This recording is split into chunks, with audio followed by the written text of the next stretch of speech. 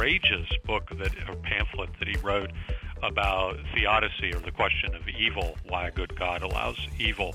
And it's basically saying, well, we all know that God is all-powerful, and he's also good. Therefore, there can't be anything such as good and evil because God couldn't permit evil. So there's no good or evil. It's kind of a silly, immature argument, but that's kind of the direction he was going as a young man, was into this, really provocative, radical skepticism. And he came to a point where I think he still harbored some of those doubts about maybe even God's existence. I don't know. But he came to realize that you just can't live like that. That was the voice of Thomas Kidd. He teaches history at Baylor University. He's Associate Director of Baylor's Institute for Studies of Religion, and he's our guest this week on Radio Free Acton. Hi, everybody. Welcome to the podcast of the Acton Institute for the Study of Religion and Liberty. My name is Mark Vandermas. Pleased to be your host this week on the podcast. And as I said, we'll be talking with Thomas Kidd. Andrew McGinnis will be doing that interview for us. He's a brand new voice on the podcast. He's our editorial director and a research fellow here at the Acton Institute. And he will be talking with Thomas Kidd about his brand new book called Benjamin Franklin, The Religious Life of a Founding Father. Very interesting interview coming up in just a moment. After that, we've got another edition of Upstream with Bruce Edward Walker. I'll be talking with him today about Mavis Staples and her new album, I'll Take You There, an all-star concert celebration. Great album, and Bruce and I go into a little detail on Mavis's life, career, and music. So stick around for that. Without further ado, let's get over to Andrew McGinnis with Thomas Kidd as they talk about Benjamin Franklin, the religious life of a founding father, here on Radio Free Acton.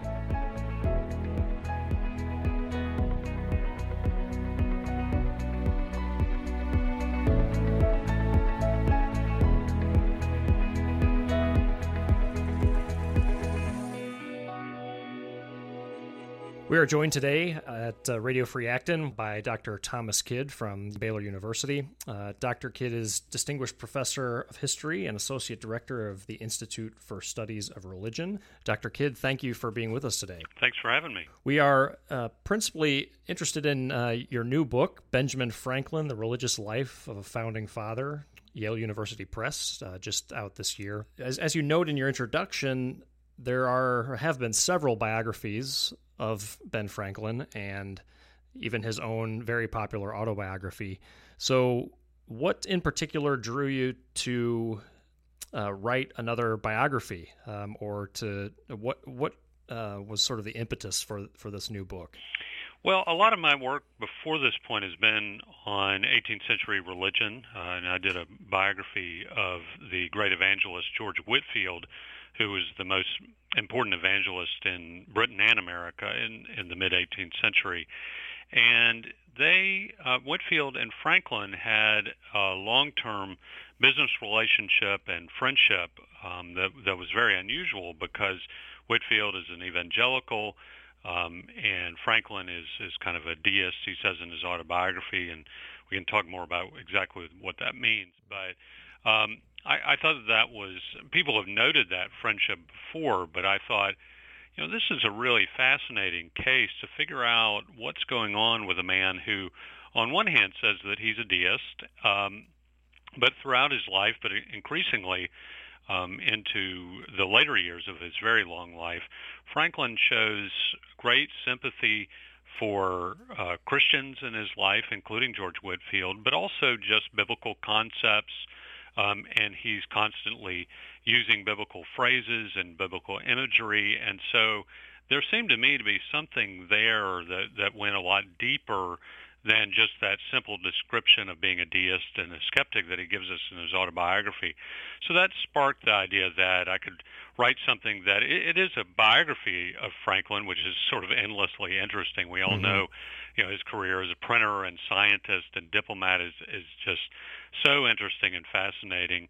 But that I would take the religious dimension as the main focus, and that was the inspiration for why I decided to do the book. Yes, and as you start the book with this great story of Franklin at the Constitutional Convention proposing that they pray at the opening of sessions, and as you also discussed later, there was some conversation about whether they should appoint a pastor to pray, which most people I don't think would expect from Franklin. In fact, he ends up being one of the only people that's advocating prayer at the convention, right? That's right, and it's a peculiar episode because you think, well, so if he's a deist in the classical deist mode, he's not supposed to believe in prayer. Mm-hmm. And so, we think of deists usually meaning people who believe in a cosmic watchmaker God who wound up the world and then let it go on its own and is not involved with humanity anymore.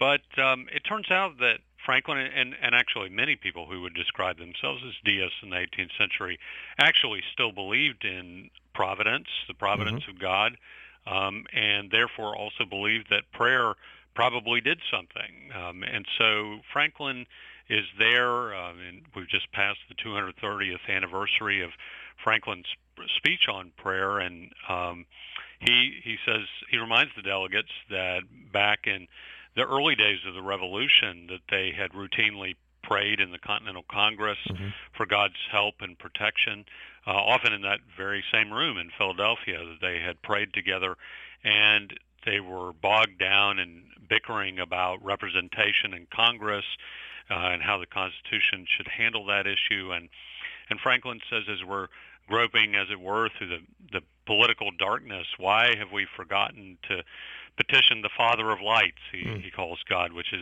kind of a deistic title, but nevertheless he's saying we should pray again for political guidance. And as you suggested, it gets even stranger that Franklin the deist is proposing that they pray, and very few other delegates at the convention thought this was a good idea. Right. And they say, well, we'd have to hire a chaplain to do this, and then what denomination is the chaplain going to be? And this would just make things even more complicated. But it speaks to that depth of the religious interest and even religious practice in Franklin's life that I think is obscured by his story in his autobiography about becoming, as he called it, a thorough deist. Right. So he's portraying himself in a particular way in his autobiography, and perhaps not as objective as the historian might be able to get at his life, right? Right. So I want to go back to his relationship with Whitefield, as you mentioned earlier.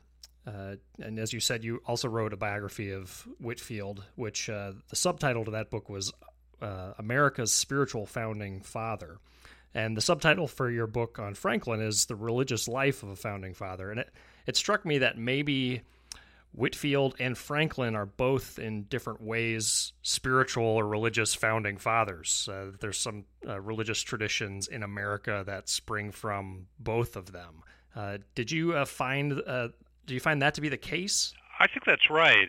Whitefield, it's a stretch, admittedly, to call him America's spiritual founding father because he didn't live into the Revolution, so right. we don't know what he would have thought about the Revolution. But in terms of religious influence on the founding generation, Whitefield is the preeminent figure. I mean, because he's so well known, by far the best known religious figure, and really celebrity of any kind. I mean, in politics or culture or whatever, he's the best known person in America on the eve of the Revolution, and so he has this overwhelming evangelical Calvinist kind of impact on just rank and file Americans, and so that's the explanation for why Whitefield would have that kind of role.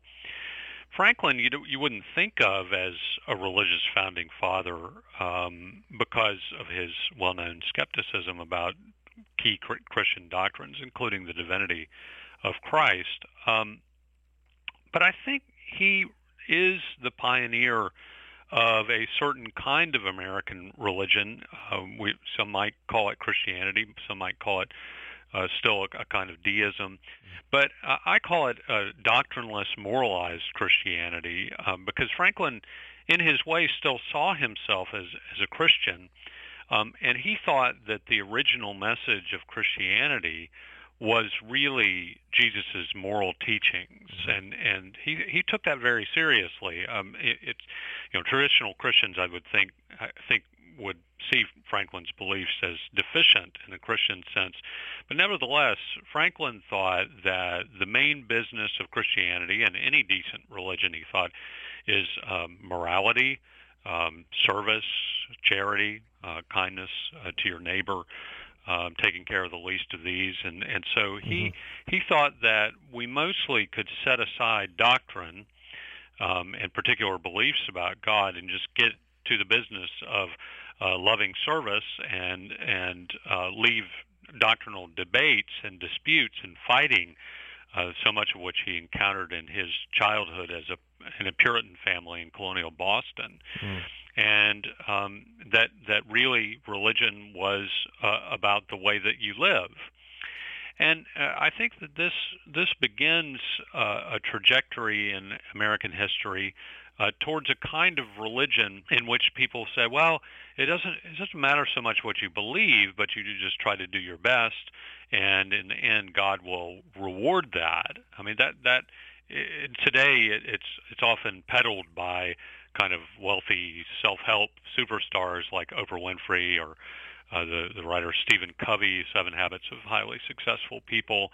You even see it in churches sometimes with Joel Osteen's, the Houston megachurch pastor, right, teachings about your best life now. And let's not worry so much about doctrine, but let's think about your best life now, which is a life of loving service and generosity and so forth. And even though I think Franklin has a more hard-edged sensibility about him than today's kind of self-help gurus, I do think that Franklin is a pioneer of that kind of doctrineless, morality-focused kind of religion. And it's that seems to complicate the question here bandied about is America a Christian nation, or was it, or in what sense, right? Because then we have to ask the question of, well, which version of Christianity, or what does that mean? Right. I think Franklin definitely adds to the complexity there, because on one hand, we know Franklin is skeptical about key Christian beliefs, and a traditional Christian, I don't think, could say that he was a Christian. On the other hand, Franklin is so deeply familiar with the biblical tradition and the Bible itself. He says in his autobiography that he read the whole Bible through by the time he was 5, which I'm not sure I totally believe that, but that's what he says, and he was a very bookish boy. Grew up going to Puritan church services, catechized in his family. He knows the text of the Bible backwards and forwards. And so he's able to bring that into his professional life, and it comes up throughout his vast body of writings about theology, and even more so, just references to the Bible. You see it in his prayer proposal at the convention. You see it in a proposal that he and Thomas Jefferson made about the national seal of the new United States, right, that they would have preferred would have been an image of Moses parting the Red Sea, which is more biblicist, obviously, than the national seal that we ended up with at least kind of a reference to God, but the e pluribus unum and all that is not very biblicist. So it's a strange combination that you get these characters like Jefferson and Franklin who are skeptical about Christianity, and yet kind of in spite of themselves, they're leading out in the Revolution with biblical images and biblical ideas, like all men are created equal and endowed by their Creator with rights. And so it's a real perplexing mix of Christian categories, Christian rhetoric, but often being led, obviously in the case of Franklin and Jefferson, by skeptics.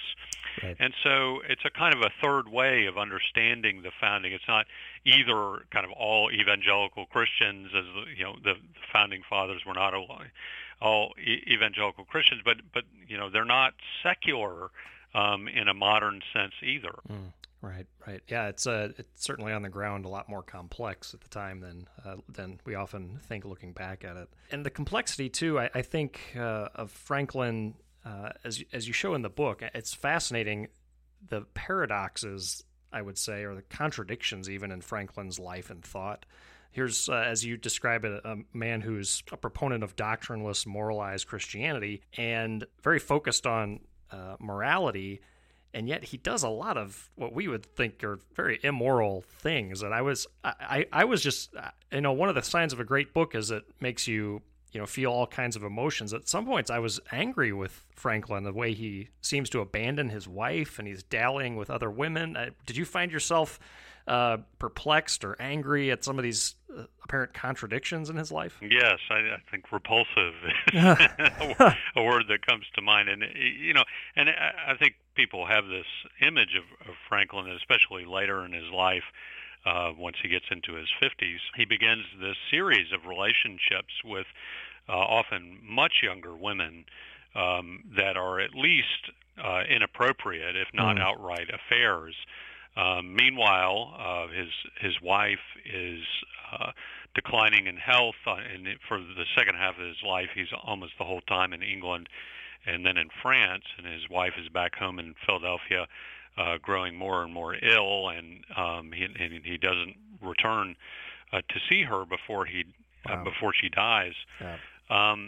And so it's a real problem. We could also mention the problem with so many of the founders is that Franklin was also a slave owner for much of his life. He only becomes outspoken against slavery at the very, very end of his life. I think he has kind of an undeserved reputation of being anti-slavery because for most of his life he owned slaves and also made a lot of money advertising slave sales in the Pennsylvania Gazette. And so some of that we can just chalk up to blind spots, cultural blind spots that many of the founders had. But I think he also, in a small r Republican sense, believed that the men of the Republic, the leaders of the Republic, were obligated to public service, self-sacrifice, serving the public good. But that if you did that, and Franklin undoubtedly did that in many, many projects. So the first lending library in Philadelphia, the first hospital in Philadelphia, and he gave money to churches and even gave money to a synagogue in Philadelphia. So he was very committed to public service. But I think he may have, in his own mind, he never articulated this, but he may have sort of given himself a pass on some private indiscretions that as we might say today, it's not hurting anybody. Right. Although I know it hurt his wife to be treated this way, and so that public-private dichotomy about the most important kind of virtue is public virtue may have been a way that Franklin excused this immoral behavior. And he refers to some of his episodes and actions in his life as errata.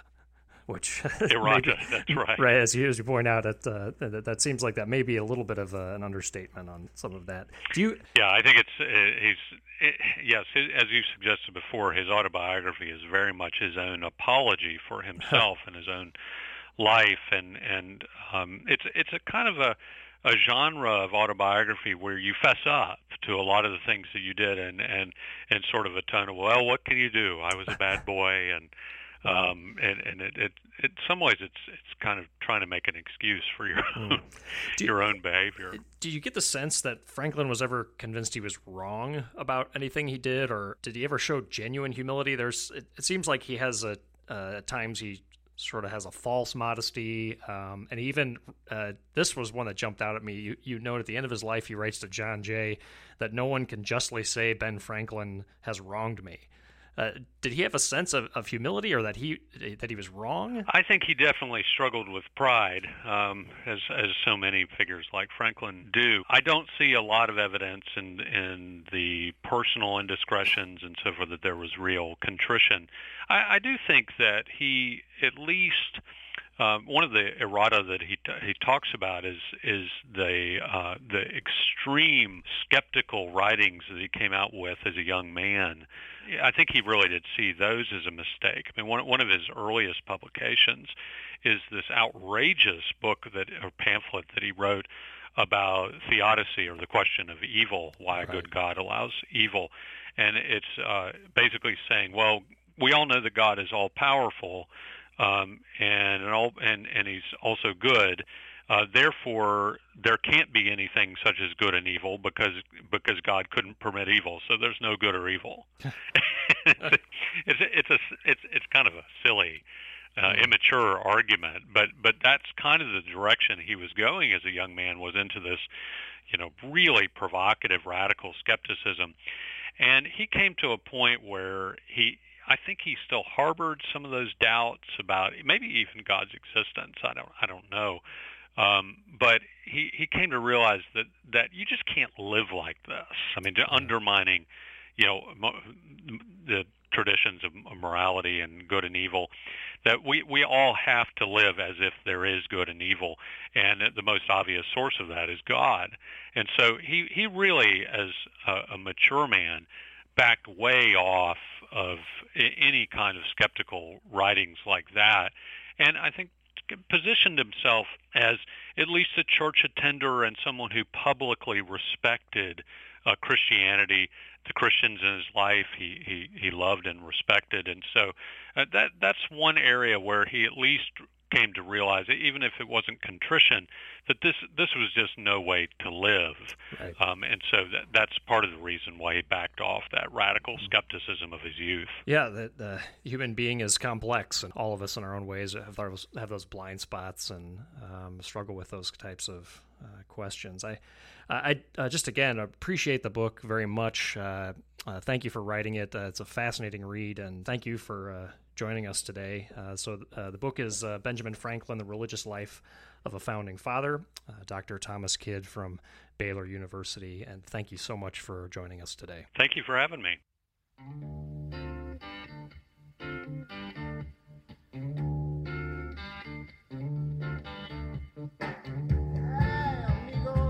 It is always a pleasure to be joined in studio by Bruce Edward Walker, our chief cultural correspondent. I added chief. That means, I think with that chief, you get like a 50% increase in your pay, Bruce. So congratulations and welcome once again to another edition of Upstream here on Radio Free Acton.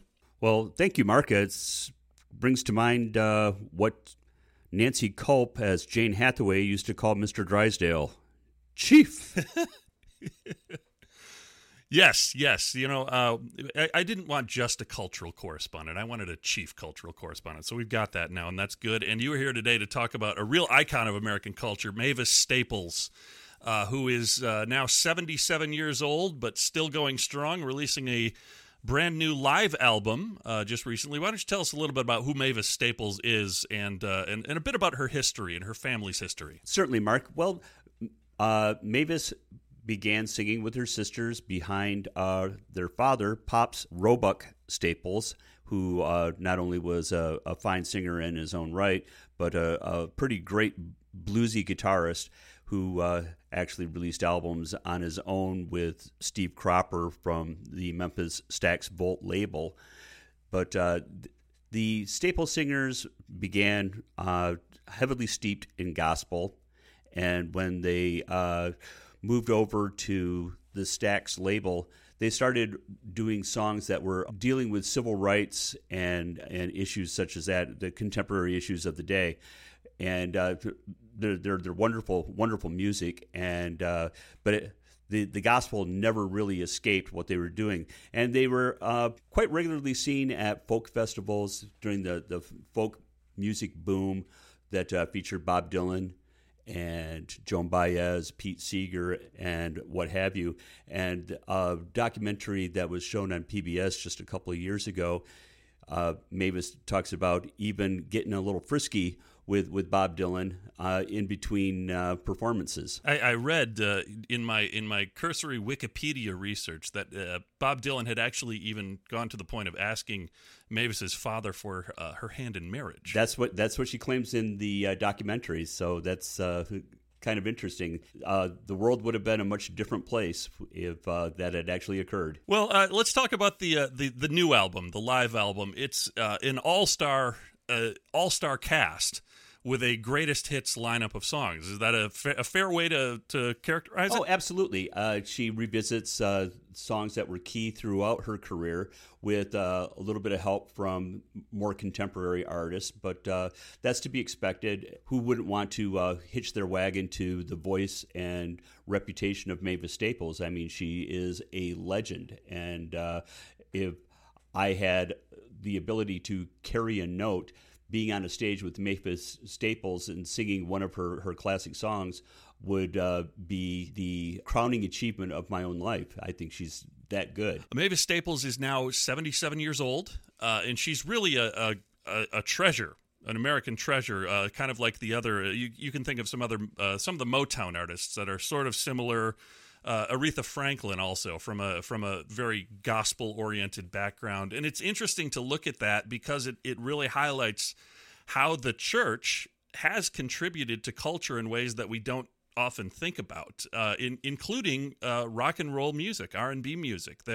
There's a heavy gospel influence in there. And it's interesting that as we've gone along, there's a lot of folks who still sort of ape the form of the music and sort of take samples from it. You know, the Staples Singers, I think "Respect Yourself" has been sampled many, many times by various hip hop and R&B artists. But more and more, we're kind of coming up with this emptiness to the lyrical content. You know, the Staples Singers, Mavis Staples, and other artists like her. Back in the 60s, when they were singing about the civil rights movement and about those real deep human issues, there was real content to the lyrics that sometimes I think we just have lost today. Well, there's definitely a religious element to civil rights, to say ownership of another human being or to put down another human being simply because they're a different race is intrinsically, morally, and ethically wrong.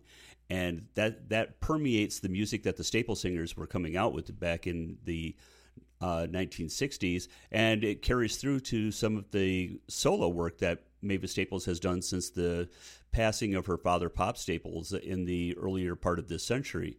So she's actually released entire albums with the likes of Ry Cooder behind the producer's console that are, by and large, civil rights songs. And without the gospel element, I think that a lot of them would just ring untrue. I have to ask, what are the highlights for you off of the album? What are some really standout tracks? Well, the first single off the album is "Respect Yourself," and if you don't know that song, I highly encourage you to get on board because it's absolutely an amazing song that tells the listener that if you don't respect yourself, then no one's going to respect you either. So behave in a respectable fashion, and the payback will be 100-fold. What's your final verdict on the album overall? Thumbs up? I'm assuming from you it's a 2 thumbs up album. Oh, fantastic album! I could not recommend this more than any other album that has been released in the last 5 years. Number one, you have people like Greg Allman, who recently passed away, who gives one of his final recorded vocal performances. Remember, this was recorded at a live concert in 2014. And just to hear Greg Allman sing on stage with Mavis Staples is really a landmark achievement. Well, Bruce Edward Walker, it's always a pleasure to have you here on Radio Free Acton. It's always a pleasure to go upstream with you because, of course, culture is upstream from politics. I'm going to give you the last word today. Buy this record. Find it. Listen to it. It's absolutely phenomenal. Not only is it a great compilation of songs that are historically associated with Mavis Staples and the Staples Singers, it also includes great covers of Will the Circle Be Unbroken, the Talking Heads' Slippery People, another version of the band's The Weight, which the Staples Singers, to my mind's eye, actually do the definitive version of. So get this record, listen to it, and have it touch not only your ears, but your soul as well.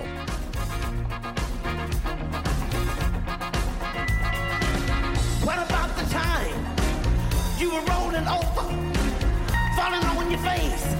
You must be having fun. And with that, another edition of Radio Free Acton draws to a close. Lots of people to thank today. First of all, Thomas Kidd of Baylor University, thank you so much for joining us here on Radio Free Acton. You can pick up a copy of his book, Benjamin Franklin, The Religious Life of a Founding Father. You can pick that up on Amazon.com. Just do a search for Benjamin Franklin, The Religious Life of a Founding Father. You can get Kindle edition, you can get a hardcover, and it's a great book. Also, thank you to Bruce Edward Walker for once again bringing us an edition of Upstream. The album we spoke about was Mavis Staples' I'll Take You There, an all-star concert celebration. That, again, available on Amazon.com. Just search for Mavis Staples there and pick up a great album. Thanks as well to Daniel Menjivar, who produced this episode of Radio Free Acton. Did a lot of work on it, and we do appreciate so much all the work that he does on the podcast as well. And thank you to you for joining us and listening. If you haven't subscribed to Radio Free Acton, do so. You can do it on iTunes. You can subscribe on Google Play. And let other people know about Radio Free Acton if you think there are people who might be interested in the work of the Acton Institute and the work of building a free and virtuous society. Radio Free Acton might be a good way to introduce them to us. So send those links around. In the meantime, thank you so much for joining us. We will talk again on the next edition of Radio Free Acton. Have a good day, everybody.